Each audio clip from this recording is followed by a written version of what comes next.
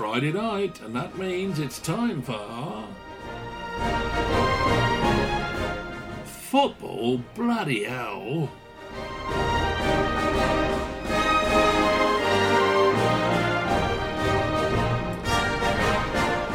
And on the show tonight, we've got Adam Davis from up in York.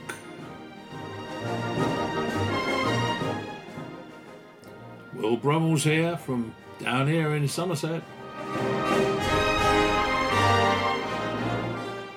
As too is A.D. Hopper. Oh, that's me, isn't it? And Ricky Hyatt's here as usual. And former Yeovil Town defender Tom White joins us.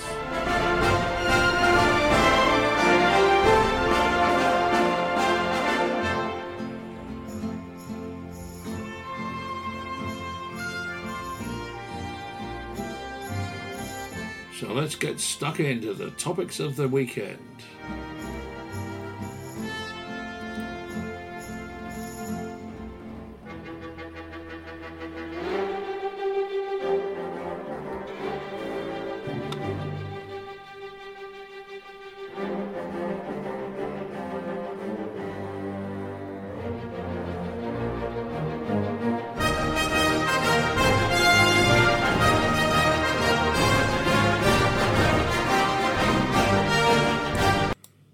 Well, good evening, everybody. Welcome to Football Bloody Hell.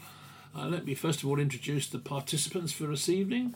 First of all, we've got ex-Yeovil Town defender Tom White. Evening, everybody. And then we've got Will Brummel. Hello, everyone. The West Ham folk who's a bit pissed off with life in general, as I am. Rick, you're here, aren't you? Oh, yeah. Totally Yes. hacked off with everything. So Yeah. that's good. And Adam, our Maybe it's northern theory. correspondent up in York, he's here as well. Hello, Adam. Evening, slightly less hacked off. Yeah, exactly. Now, before we start, just a message. I think he might be listening. Our Hilda. Well, our Hilda and his partner Abby are having a baby. And the said baby has got a little bit impatient. And in fact, he's 9 weeks early at the moment, and he's making noises to the effect that he wants to come out. So, hope everything's going well down there, Hilda, and obviously we're all behind you and wish you all the best. So there we go for that one. Let's cross that one off the list. I'm going to start with Yeovil versus Woking. What can you say about it? We've lost another game. I mean, Tom, what do you think about the situation at Yeovil? You haven't been on the show for a while. No, obviously still following results, etc., and sort of some of the stuff that people say, and some of the lads at work, etc., still go quite regularly. I had a little look today, and I think this is quite a scary fact. I think they've only scored more than one goal twice this season. I mean, that's just not enough, is it, to win games? So, I mean, I don't know if they've been creating much because I've not watched many of the games live, but that's a bit of a scary fact. I think it was when I looked twice this season, they've scored 2, and they haven't scored 3 once. I mean, you don't win games, do you, with that sort of striking or attack prowess? Is not great. No, it's not, definitely. Well, you've been to see them. I mean, you went to the Taunton game at Hewish Park, and I was there with you, and it was pretty painful to watch, wasn't it?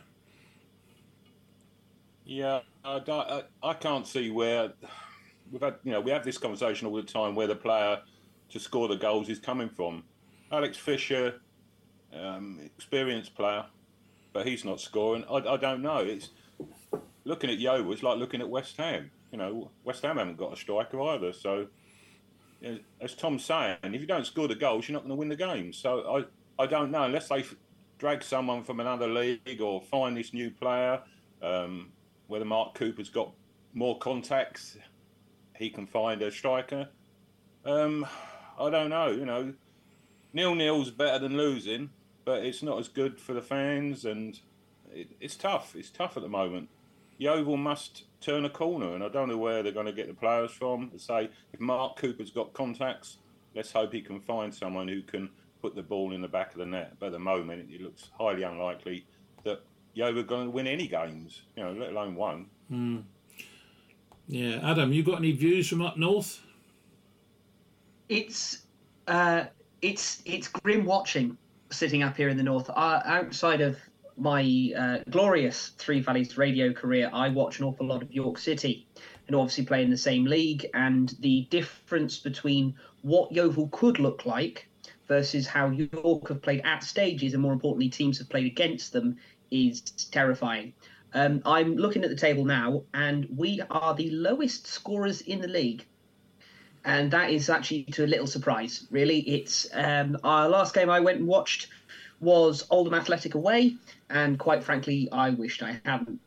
It was a performance completely devoid of, I don't know, a plan more than anything. It was, if the chances were going in, if we create lots of chances we couldn't finish, it'd be easier just right. We need new striker. The plan was working. I appreciate that was under the former regime, but the players are exactly the same. And it's difficult. I think we need a creative outlet as much as we do a striker. I think the midfielders we have are very defensive. As much as I like Josh Staunton an awfully lot, he's not a midfielder. He's a centre-back in every other world, but we're having to play him as one of our main attacking outlets because the likes of Matt Worthington's always injured. I think we can turn a corner. I think there is stuff there, and I agree with Will. I think the contact book of Mark Cooper is much larger than it was of Chris Hargreaves. But if they would like to turn it around sooner rather than later, that'd be great. Yeah. Rick, you've seen them this season. What do you reckon? It's difficult to disagree with anything that's the other chaps have said so far. I mean, there was a feeling up until the Solihull Moors game, which we won, that things were taking shape and it was going to be moving onwards and upwards. But then the Taunton FA Cup game came and put the mockers on that. But even then, it was never going to be a goal fest. The thing is, there's the whole thing around Yeovil at the moment is just devoid of any joy. If you were going out, or if they were going out and they were losing, get exactly the same result, but losing 4-3, people would at least have something to go home and talk about and whatever. But if there's no goals in the game and you're just sitting around waiting for that one that goes in that causes you to lose, then it's pretty grim viewing, and it's not been easy on the eye for quite a while. So hopefully Mark Cooper's got a big old file of facts and he can drag someone out of somewhere. Well, it's obvious that the problem's up front. I mean, you don't have to be a genius to work that one out. And of course, against Woking, Grant Smith saved a penalty as well, which was, could have been worse. But, the question is, I mean, Tom, have you ever been involved in any sort of scouting for clubs during your career? I did a few for just Skivo when he first took over. A striker by the name of Michael Smith, quite tall, was from Stoke. I think Pulis was at Stoke, and he obviously friendly with the former owner, Norman Hayward. Bournemouth.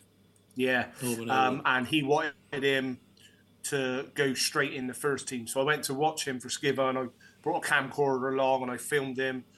He's a tall striker. He's been at Rotherham and a few other places. He's scoring goals in League 1 and 2. And whilst he's not a bad player now, I just said to Skivo he's not ready right this second in time, which he wasn't at 18. He wasn't ready to go. Skivo wanted him straight in the first team at that point. So, no, apart from that, to be fair, it's something I would like to do, especially with sort of younger players. But the opportunities never really come through enough. But yeah, like the guys are saying, it's going to be all about his contacts hopefully from league clubs. But again, the tricky thing is if you're signing young lads on loan, that other managers are offering you, they're an unknown, and you don't necessarily know how they're going to react to playing at this level, 4 points on a Saturday in front of a crowd, as opposed to what could possibly be tippy tappy football in a under 21 or under 23 league.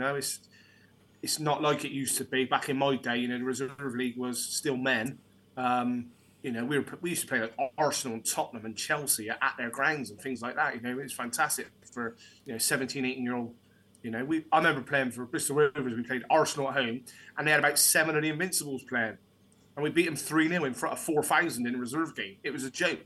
But you know, it's not like that no more. So the kids don't get necessarily a like for like comparison to what they're going to be playing on a Saturday. So, and that's the problem, is it's unearthing players that are proven is not going to be easy.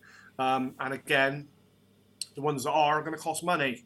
So, well, I wonder where money'd come into the equation. But I mean, if you're a manager and you go and watch, I don't know, Sutton United or something, and they say, oh yeah, I've got just a job for you, you want to try this lad, is there not a suspicion that they're trying to unload one of their players? Of course. Because money-wise, they're going to, because let's face it, no football club's got a lot of money, so if they can sort of unload a player that's not doing them too much harm, you know, from a playing point of view, and it cuts their budgets, they're going to be pleased, aren't they? Of course, yeah. That's the thing, is that's where you need to know the players, and you know, most of the time these managers will know the players in and around the levels that they're playing. And I'm just I know, God bless him, Adam Stansfield, and his son's obviously at Exeter now. Jay, we're sort of watching his career quite closely, but you know, those type of players are out there. But people don't seem to be looking or giving them a chance. You know, Stano King from, was it Torrance? It was Elmore, wasn't it? Elmore, that's right, yeah. Yeah. You know, and I remember playing, you know, a couple of games I played in reserves when stuff went on in my life and I had to play a couple of reserve games. I remember playing Torrington with a bunch of kids. You know, I was 27 or something like that, and I was playing against Torrington on a Saturday with a load of the young lads who were at Yeovil at the time. And, you know, they had some tidy strikers. So they're about... I suppose it's down to finding them and, you know, taking that risk on them or giving them a chance. You know, get a few in on trial, see how they perform, and they've got desire and hunger. I mean, first and foremost for me, look for someone with some pace. You can't go too far wrong with a bit of pace. If someone's got pace, you can work on finishing a bit. You can work on, you know, some of the runs they can make, but you ain't got pace. You can't coach pace. No.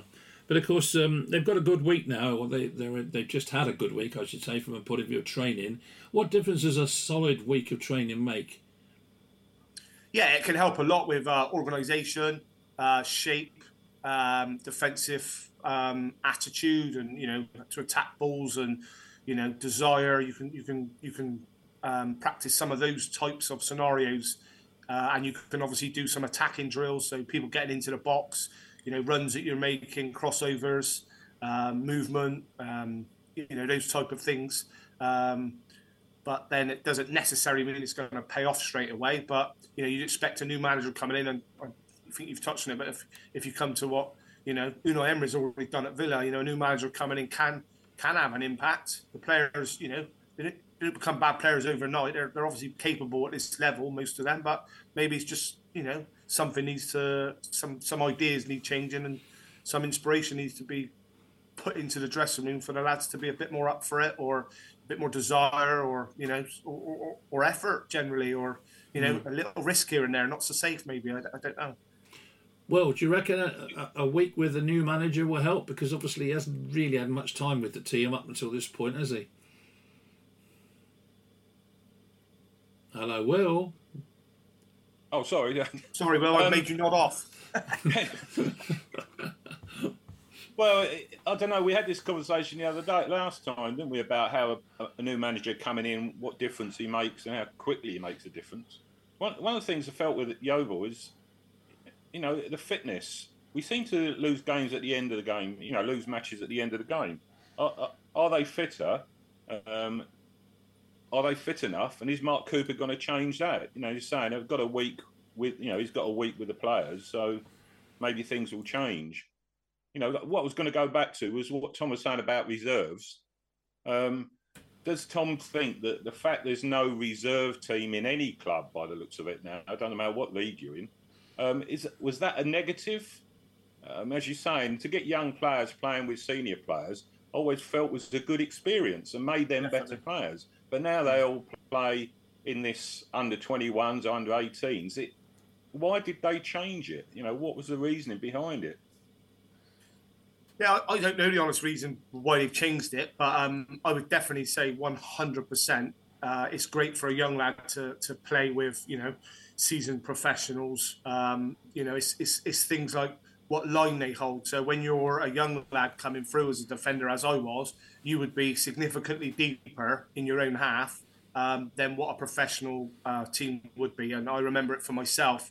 The first couple of games I played in the reserves, I played my first reserve game when I was 15. I was still at school, believe it or not, right back. But I remember playing alongside a guy called Billy Clark, and he was taking me up a good 5 or 6 yards more further up the field than I was ever comfortable with at that age, and it was a big difference. So there are definitely things that you do as a seasoned professional that young lads coming through won't know, and it's experience things like tricks of the trade and things like that players are going to do against you when you're a young lad coming through, that you're not, another 18 or 19-year-old's not going to do against you, but someone who's been playing for 25, 30 years, like Mick Hartford. I played Mick Hartford once, he was a bully, an absolute bully. I was 17, 18, and he was bullying me. And you try not to get close to him. He's poking him in the eye and all kinds of things. So it's those sort of things that you're not going to get against another 17 or 18-year-old, because he doesn't know to do that. But yeah, it's a shame. There are obviously reasons behind it. I don't understand them, because again, if you're a pro, you want to be playing regular football, and to be in and out of a team and not starting and not getting regular game time is crucial, absolutely crucial for your awareness, for concentration, and like you were saying, match fitness. I'm not being funny. If you're out for 2 weeks, you start. There's a difference. There is a difference in your speed of thought, train of thought, awareness, communication between players. It's critical. Well, I suppose a lot to do with it was the fact that substitutes bench. There's a lot of players on the substitutes bench these days, and back in the day, you kind of didn't have that many waiting to come on, so you needed your players to play these games, your senior players. But now they just sit on the bench, don't they? And that's why it's all changed. And there's no reserve setup anymore, is there? Well, for me, it's like, and this sounds where I was thinking about this the other day, and I was thinking, what sort of things do what gets a player going? And I remember thinking to myself, do you know the biggest thing that players rely on and enjoy? And if you take that away from them, it is an incentive. Now, I know a lot of managers have said it's difficult to motivate players financially. Not quite the same for the lower levels, but certainly at higher levels. But what I used to find is some managers, if they were getting really peeved off with your performance as a team, take the day off away from them. When you normally you play on a Tuesday night and you get Wednesday off, take it away. I would almost be tempted to say, right, you don't get a result today, you're in tomorrow. Simple as that. You got to earn those days off, not just be given them and expect them. Because it's not nice as a professional footballer. You've travelled up to York or wherever on a Tuesday night, got home at ridiculous time, and you got to get up and come in the morning. You do need some rest. Don't get me wrong, but you don't have to train. You don't have to run. You can just get them in as punishment. Quite frankly, you got to want to win. You got to make it happen. You can't just accept losing all the time. I mean,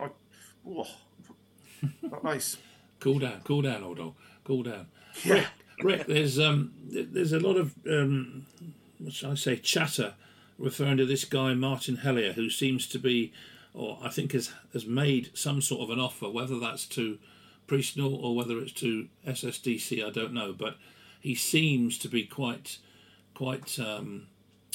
succinct in his tweets that he's putting out, and he says he's made an offer, and if it gets turned down, he's going to walk away, but he's still there at the moment. What do you make of that?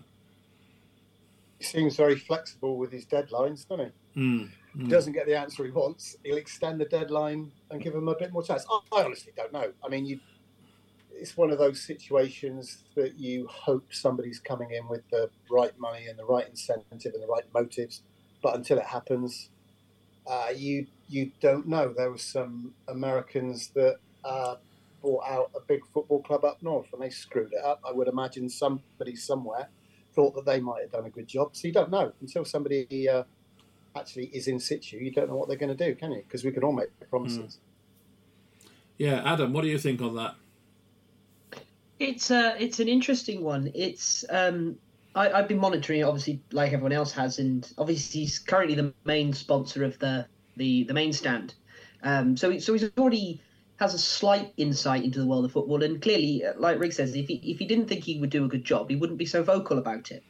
The question remains of why is he being so vocal? And I mean, it might be because it's quite. Some could argue it's a breath of fresh air when previous ownerships have been purposely quiet, and maybe it's just because it's new and we're not used to that, and the fact that there's someone that has a local link that wants to put it front and center, which is nice. I think he's based in Ilchester actually, so or Ilminster, out that way. So it's there's an element of excitement because of, I think everyone at university kind of wants a change, including those at the top. But is he all shouting and not actually got the goods behind him? We don't know that until it's put in charge. But quite frankly, given the difficult position the club is currently in, it needs a reset of some variety, one way or the other. I mean, there's no such thing as an easy fixture, but looking at the fixtures to come, we have got a reasonably run of fixtures coming up. Not necessarily easy. I mean, as I say, there isn't such thing as an easy, especially when you're fourth from bottom. There's no such thing as easy fixtures. But I mean, Steve, do you reckon that'll make a difference? 2 home games coming up. Yeah. No, I don't. It doesn't matter. Yeovil have been playing some of the. They on their day they can win a game. It doesn't matter who they're playing. You know, they're good results at teams that are higher up. You know, every game's difficult. Every game is potentially winnable. You know, I don't think. As I say, it goes back to players again. If Mark Cooper can get the players up, then there's a chance we're going to win some of these games. It's just at this level, I think it's more to do with the mental side of things. I think players are all kind of the same. All right, you're going to have decent players in some of the teams, but Yeovil on their day should be capable of winning games. It's a mental thing. They've just got to work hard, be fitter than the other team, and score some goals. And that's the hardest bit. We don't score goals. So until we get someone who's going to knock the ball in the back of the net from whatever distance, 2 foot or even 20 yards, Yeovil are not going to win any games, are they? No, very true. Very true. Well, we'll just have to keep our fingers crossed. They've got a game tomorrow night, which will be the night, you know, obviously we go out on a Wednesday and the game's on the Tuesday. We hope that there'll be something interesting to report on the Wednesday. But moving on to a few other stories that have hit the headlines. One today, which I have to say surprised me particularly, was the news that Fenway Sports are putting Liverpool up for sale. I don't know. Who wants to head off on that one? Tom, what do you reckon of that? Yeah, that's quite recent for me. When you heard that in the last sort of hour and a half or so. Yeah, funny one, isn't it? I know Liverpool have achieved sort of, you know, they've had a bit of success over the last few years, and they've certainly been a nice team to watch. I don't know. Obviously, this season they're a little bit in and out. They sold Mane, which seems to me the only real big obvious thing that they've done wrong. Yeah, it's a strange one. Obviously, it's probably a financial thing. Maybe they're looking at the financial, economical climate worldwide, not just in football, and thinking, you know, should we recoup some and get back in at a later date, maybe, and buy it for half the price? No, I don't know. I don't know too much about it, but yeah, it's not good news, really, is it, for Liverpool? Great for us. But yeah, it's a funny one. So quickly. Are they getting rid of teams there because they've got a lot of American influence and they baseball, basketball? I don't know too much, but are they getting rid of their assets over in the States as well? Then, Aid? I'll put my microphone on. It helps. I don't think they are, no. But unfortunately, we've normally got. I meant to switch that off at the time. We've normally got 2 Liverpool supporters on the show, which of course they're not here this week, which is unfortunate because we could have seen what response we were going to get from them. But I mean, I know Rick will be perhaps sitting there quietly chuckling away to himself. Not really, because they're not selling them. They are considering new shareholders. So that probably This is means where I was going to jump in. Yeah, it's not a sale, is it? Well, that Adam? isn't. No, It's no. basically looking for more investment to make them stronger, which basically no one wants really, because I think football will be the poorer for it. It's a difficult one. Yeah, go on, Adam. Go on. Yeah, so I think the key thing to remember about who these Americans are, they're an investment firm. They are there. They bought Liverpool as an investment in 2010 for something like £200 million. That's now the same price that Burnley went for a year ago. So you've got to remember that the price of football generally has gone through the roof. They're putting the values I'm seeing are about £3 billion for Liverpool now to buy it outright, because it's quite well run and there's a good squad and there's a stadium that's ever expanding. That's a huge amount of money. And although Liverpool have obviously pumped money in to make them a half decent squad, much to Rick's disgust, they're going to get so much more money out of this. It looks like the perfect time to pull the plug from their point of view, but for others, it's a really quite. I don't know whether necessarily Liverpool are going to be better off for it, because you're only going to have some other incredibly rich guy that wants to own it. Instead, it's whether they sell half of it or all of it. It's going to be interesting. Well, one of the stories that I read, there was a question of they were enthralled by the fact that Chelsea had been sold for 4.2 billion, and that was what was sort of motivating the exercise in the first place. I mean, I'm just wondering whether the Glazers will think, hang on, maybe this is the time to jump on the bandwagon. Well, that's what I was going to say. 2 points I want to make, Adrian. First up, Adam, other people don't like Liverpool. It's not just me. Other people are allowed you make the points so well, Rick. It's very well rehearsed. Yeah. But the other point is getting on what Adrian was just getting onto. Hopefully, from a United point of view, Chelsea have just been sold. Maybe the Fenway Group are testing the market, and if they can get a valuation for Liverpool, presumably the valuation, and there's interest, then presumably the valuation for United will be higher, what with them being a bigger club and all. And it may well encourage somebody to actually have a figure that the Glazers will take and bugger off. It reminds me of when I was an estate agent and someone puts their house on the market and then someone else goes, oh, my house is nicer than theirs. I'm going to put mine on the market. Yeah. And everyone thinks their house is nicer than everyone else's. I wonder what sort of figure United might attract, though. I mean, I've seen the figure. They reckon, Glazers reckon 10 billion, don't they? But I don't think they're going to get that. But what did Chelsea? Chelsea went for 5, didn't they? Well, 4. So Chelsea went for 4.25. Central London, though, isn't it? You've got to remember that. It's Central London. Yeah. It's also the actual, so that's 4.25, but 1.75 billion of that is we will spend that over the next 10 years on players. That was part of the deal. Right. So if you do the math, it's something like, it's 2.5 billion, I think it was, for Chelsea, but that's a smaller stadium, but it's balanced out by the fact it's in central London. So they probably level out about right. That's why I was working out that Liverpool's probably worth around 3.5 to 4 based on its better financially run, a bigger stadium, but a slightly cheaper land. Old Trafford, Man United, you probably put another billion on that. I'd say probably around 5 to 6. Yeah, 5 to 6 if I had to put the figures on. I really should. I work in sports finance. I really should have a rough idea. But I'd put it around 5 to 6. But I also think that unfortunately that's nowhere near what the Glazers think it's worth. And they're refusing to admit that it's their fault. But somebody said, we're in the midst of almost a worldwide financial crisis. Maybe that will be getting to them thinking, well, hang on a minute, if we could get 5 or 6 million in the middle of a crisis, and who knows where the crisis is going to end up, because nobody knows that, least of all the politicians. Maybe now is the time, and maybe that's why Liverpool have done it. I don't know. I'm open. But then so is Rick, and so is Tom, I expect. But No, I'm worried by it. I'm worried the fact that they could get more money in from different revenue streams and different people. Because is it a Moneyball situation at Liverpool, Adam?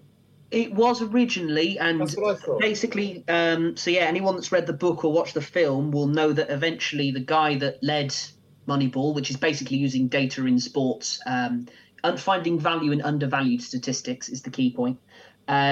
They were the guys that brought in the guy that then took them to the Boston Red Sox and won everything. They're the same guys that own Liverpool now. So that's why they've been so successful. There's probably a link to being slightly wobbly that a lot of Liverpool's success can largely be tied to their ex-sporting director, a guy called Michael Edwards, who is a Moneyball fanatic, stats geek, a bit like me, but is much better paid for it than I am. That he's recently left, so it's going to be an interesting one to see.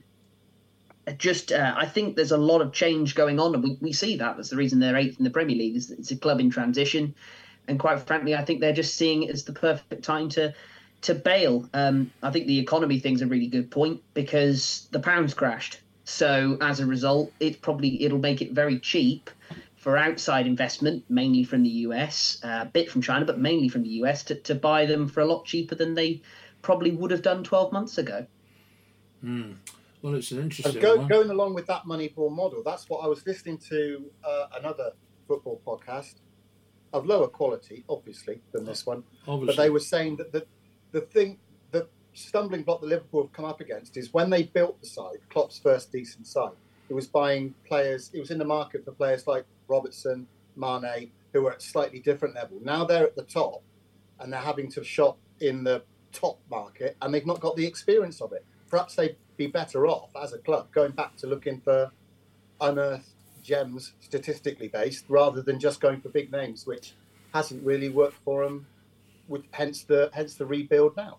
So what you're saying is that they're at Waitrose now, not Aldi or Lidl. Oh, can we not do the middle of Lidl again? Why not? Why not? Spent ages on this last. Yeah, well, it was just a point. Well, it'll be interesting to see how it all develops. That's for certain. But and then what about Real Madrid? Liverpool drawn Real Madrid in the Champions League. That's going to test them, isn't it? It's a worry because Real Madrid can beat anybody on a one-off basis. But having them arguing against myself, the two-legged victories they pulled off last season on the way to the final against Chelsea, Man City, PSG. I mean, they did it to everyone. So, fingers crossed. Well, we live in hope, don't we?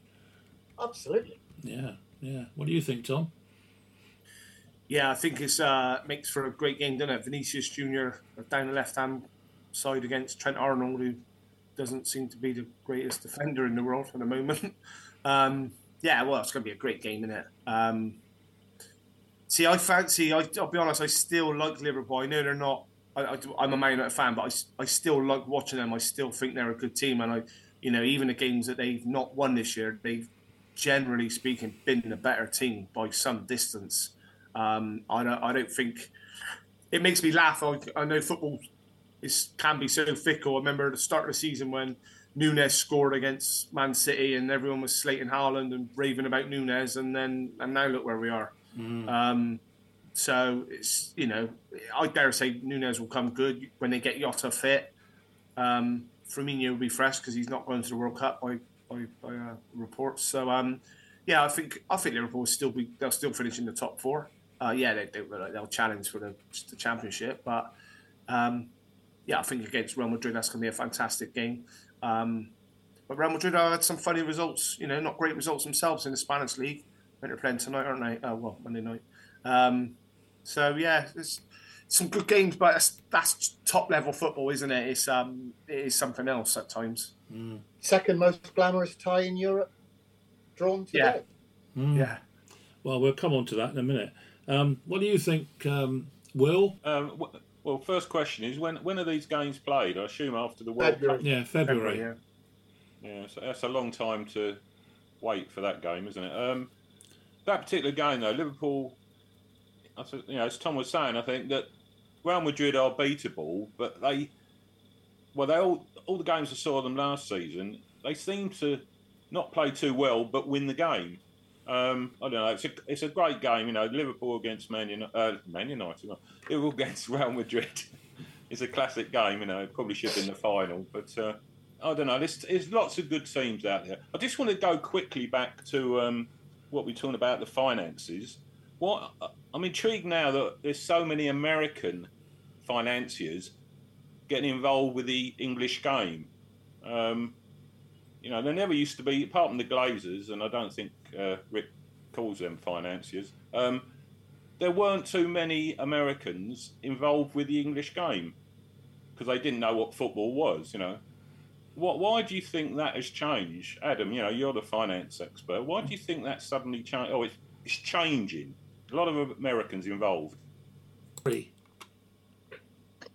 So, from what I'm aware of, there's the growing interest from Americans in sport is that generally it's the fact that they're being priced out of their own sports.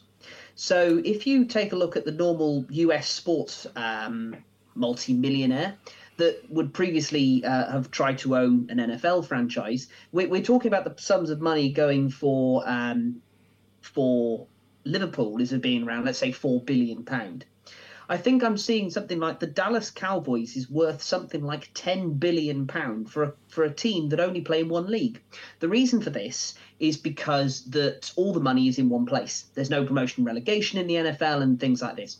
But there's an allure of owning a sports franchise, and they want to own it in some of the flashiest parts of the world, and they can't quite get around their head that the idea that a sport that isn't based in the US is beyond them most of the time. So they've decided they want to buy clubs elsewhere.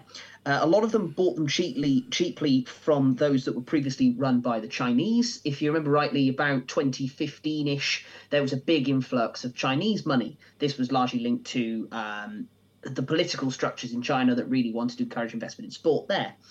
So there's this increased interest in football more generally, and the fact that their own sport, so investing in the MLS, is actually really, really expensive.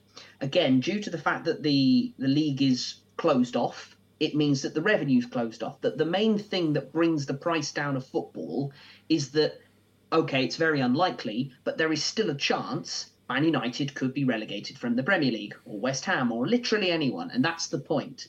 You suddenly lose all of the money because we know that only the money really exists in the Premier League. We know it doesn't exist in the National League and it doesn't exist elsewhere. So what they do is, that's why the price stays lower, because there's this chance you could lose all your money altogether.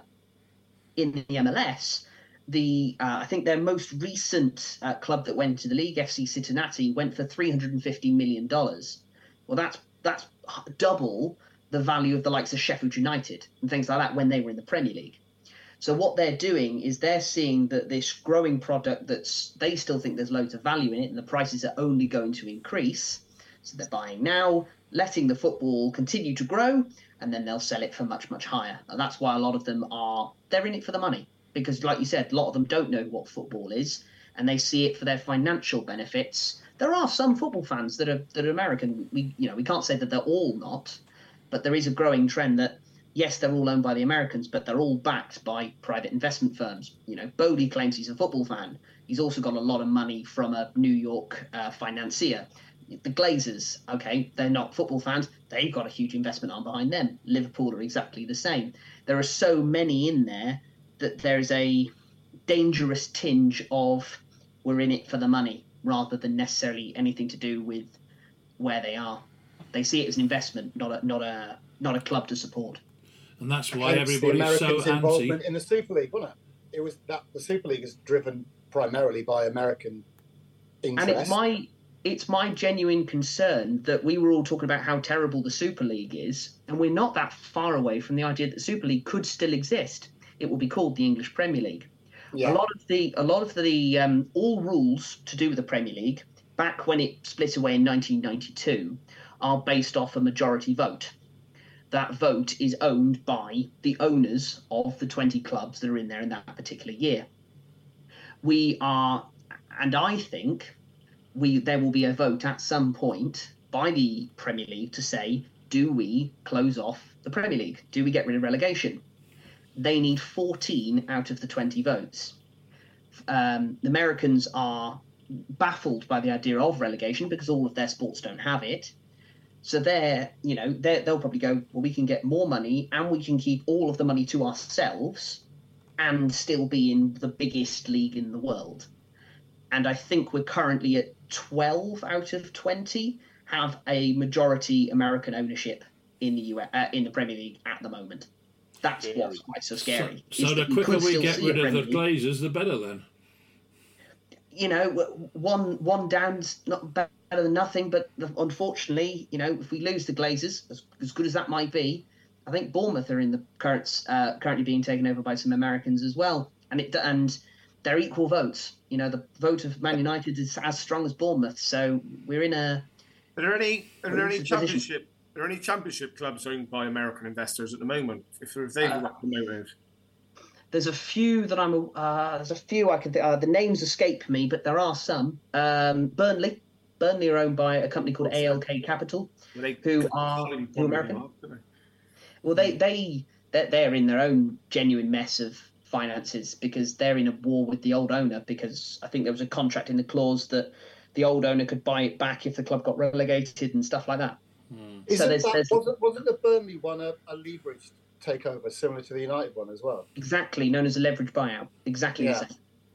So it's there are some in the Championship, and they'll be the few that have seen the idea of trying to create this illustrious Premier League, but unfortunately either bought it at the wrong time or ran it so poorly that got themselves relegated. That one thing they swore that would never happen. It's Blackburn Rovers is a fun example of that.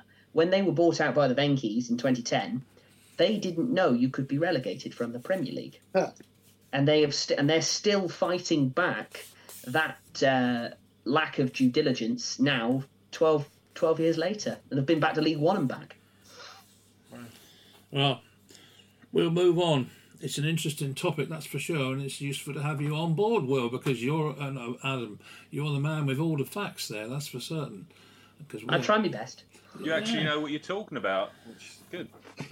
No place on this pod. Yeah. We do it there. Lost. Slightly intelligent, even. I mean, however did you get on? I can't imagine. Right. A bit of a slip up by United on Sunday. Hopefully just a bad day at the office, but we've got the prospect now of playing Barcelona. What do you think, Rick? Are you looking forward to that? Yeah, because it's the biggest tie in Europe in February, and it will probably be United's last one. So why not go out? United aren't going to win the Europa League, never going to win it. So why not? Why try and hedge your bets and be happy that you stumble through another couple rounds playing against the lesser teams? Get the biggest tie out there, get it done. And play Barcelona. And it's a heart back. There is no more glamorous tie in European football than Manchester United versus Barcelona, I'd say. It's the biggest one out there. Well, not even Real Madrid. United against Real Madrid? Nah, United against Barcelona. It's the biggest game in European football, I think, anyway. Well, I saw United the last time they played Barcelona. I actually happened to be up there with Roy O'Brien, and we went to the game. And I must say that the atmosphere, everything about the Old Trafford, absolutely rammed, and United won. Tickets on sale at 1 tomorrow. Sorry, say that again, Tom? For us Monday nighters, tickets are on sale from 1 o'clock tomorrow. Are they? Wow. I see Lionel Richie's at Somerset Cricket Club, but that's another story.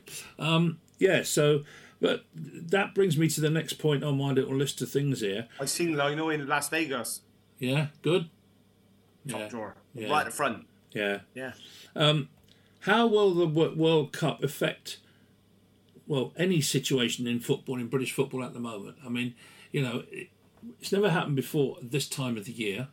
So therefore, we've got that to overcome. Is the air conditioning, all the rest of it, is that going to affect it? We've got all the aspects of the sports washing, which we don't know how that's going to affect the overall situation generally.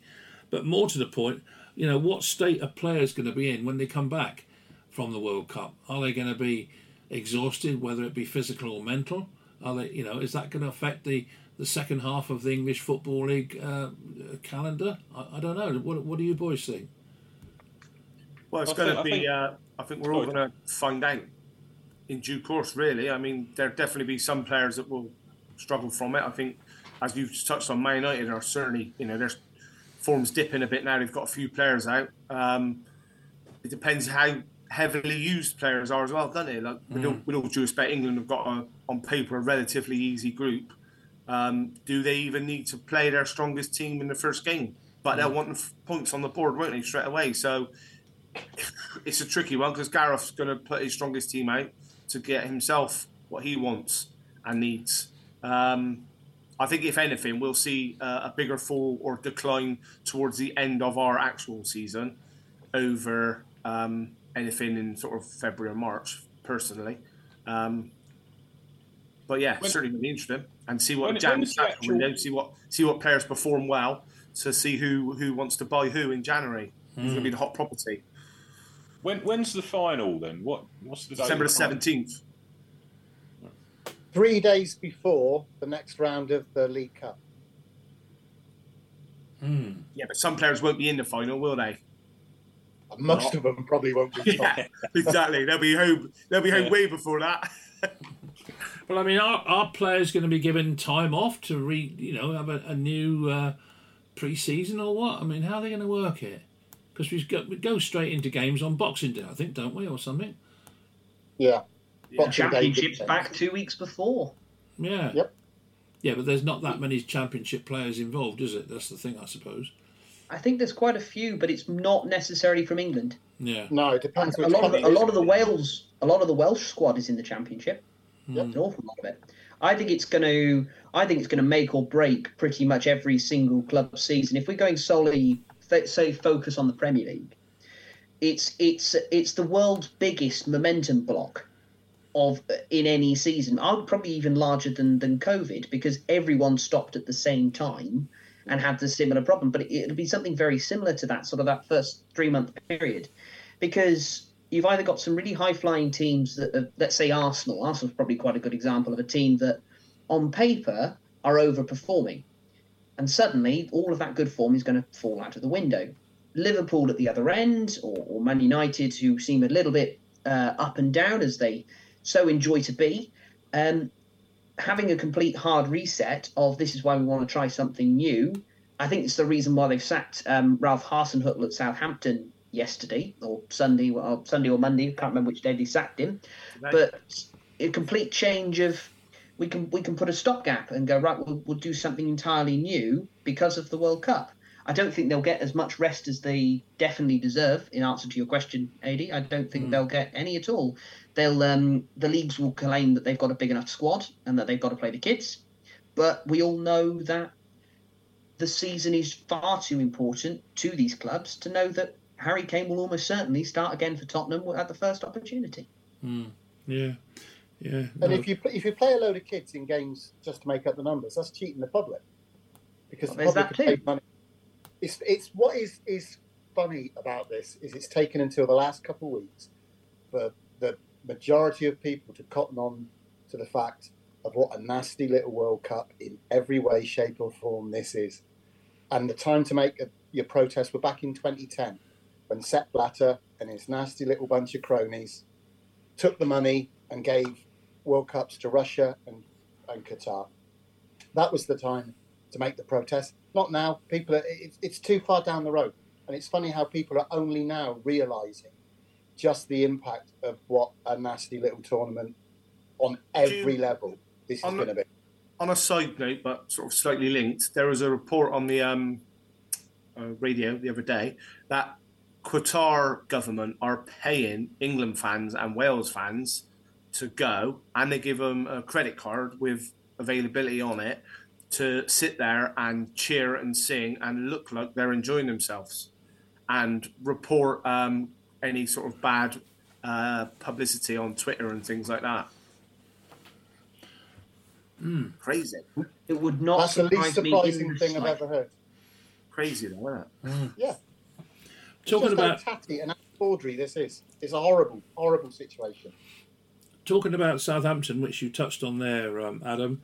It looks like, because apparently Luton have given them permission to talk to Nathan Jones, and of course Tom and I know Nathan extremely well. I better go to you, Tom, first read on this one. I mean, do you think Nathan will, if you like, put to bed the mistakes he made when he went to Stoke? I mean, it's hard not to want to take that job for certain. Really, really hard. Now, obviously, he has got past experiences you touched on there about leaving. It's so hard, like I said, not to be tempted by the lure of the Premiership and, you know, a Premiership team. And Southampton's obviously not a badly run club and things like that. But the problem is, how long are you going to be in that job for? And then what? Because let's be honest, if he lasts more than 2 years, I'd be amazed. At a club that they're not a fantastic team. You know, Ward-Prowse is not having a good season. He's probably their prized asset. He's getting older now. It's impossible for you not to take the opportunity, but it's not always. Look at Steven Gerrard's taken the Villa job, and it started off quite well, and it's gone wrong for him.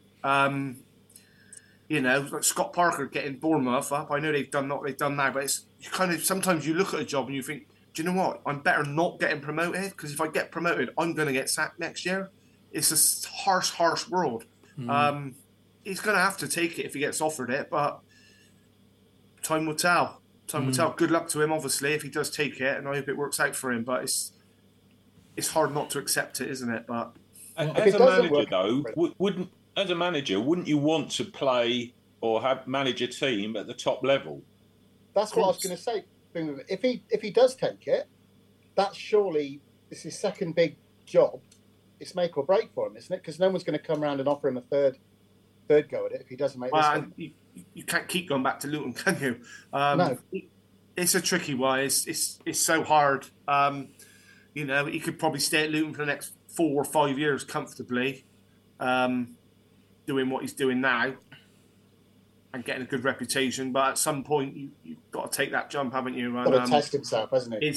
I suppose realistically, he's got to look at that Southampton squad in detail and decide, does he think he can keep them up playing attractive football? Because Southampton, in fairness, do like to play quite nice football as a rule. Can he keep them up? What investment has he got? Is that going to be enough? And you'd have to look at every team around you, Forest, Wolves, Leicester, all those teams, and think, can I finish above 4 or 5 of those to be safe? Is my squad good enough to do that? And I think that is when you would make your decision whether to take the job or not. And I don't look at it at the moment and think it is, to be honest. But knowing Nathan as I do, I think you know, Nathan, he's not going to be frightened of it. He will want to go for it, I would have thought, and he would be determined to he'd give it everything. I've never known a bloke that's more single-minded on a job as Nathan is. Yeah, like but that. You're right. I totally accept that. But that's where, you know, being single-mindedness in this instance isn't going to keep you up. You've got to put that to one side and look at it logically and with the stat men and look at that team and say, is this team going to stay up with what I can give them? And yeah, maybe your belief might make you think you can do it, but you've got to try and take yourself out of the situation and think, if I don't take that club, do I think they can stay up without me there? And if that answer is yes, then take the job. If you're not sure, then I wouldn't take it. Would you take it, Tom? I'll come back to you, Will. Right? Would you take it? Only if I felt they were good enough to stay up without me there. Yeah, if I felt I could keep them up, if I felt they were good enough to stay up without me there, I mean, they don't look a good team to me. I mean, they did okay against Man United, to be fair, a little bit at times, but we still won. I don't see that much in their squad, to be honest. I mean, you look at their strikers. You know, they're championship strikers who are doing a bit. They're not. What have they got? Who have they got in their squad really that you would put in any of the top 8, 9 teams? This young centre back looks quite good, but he's been injured recently. He's a German lad.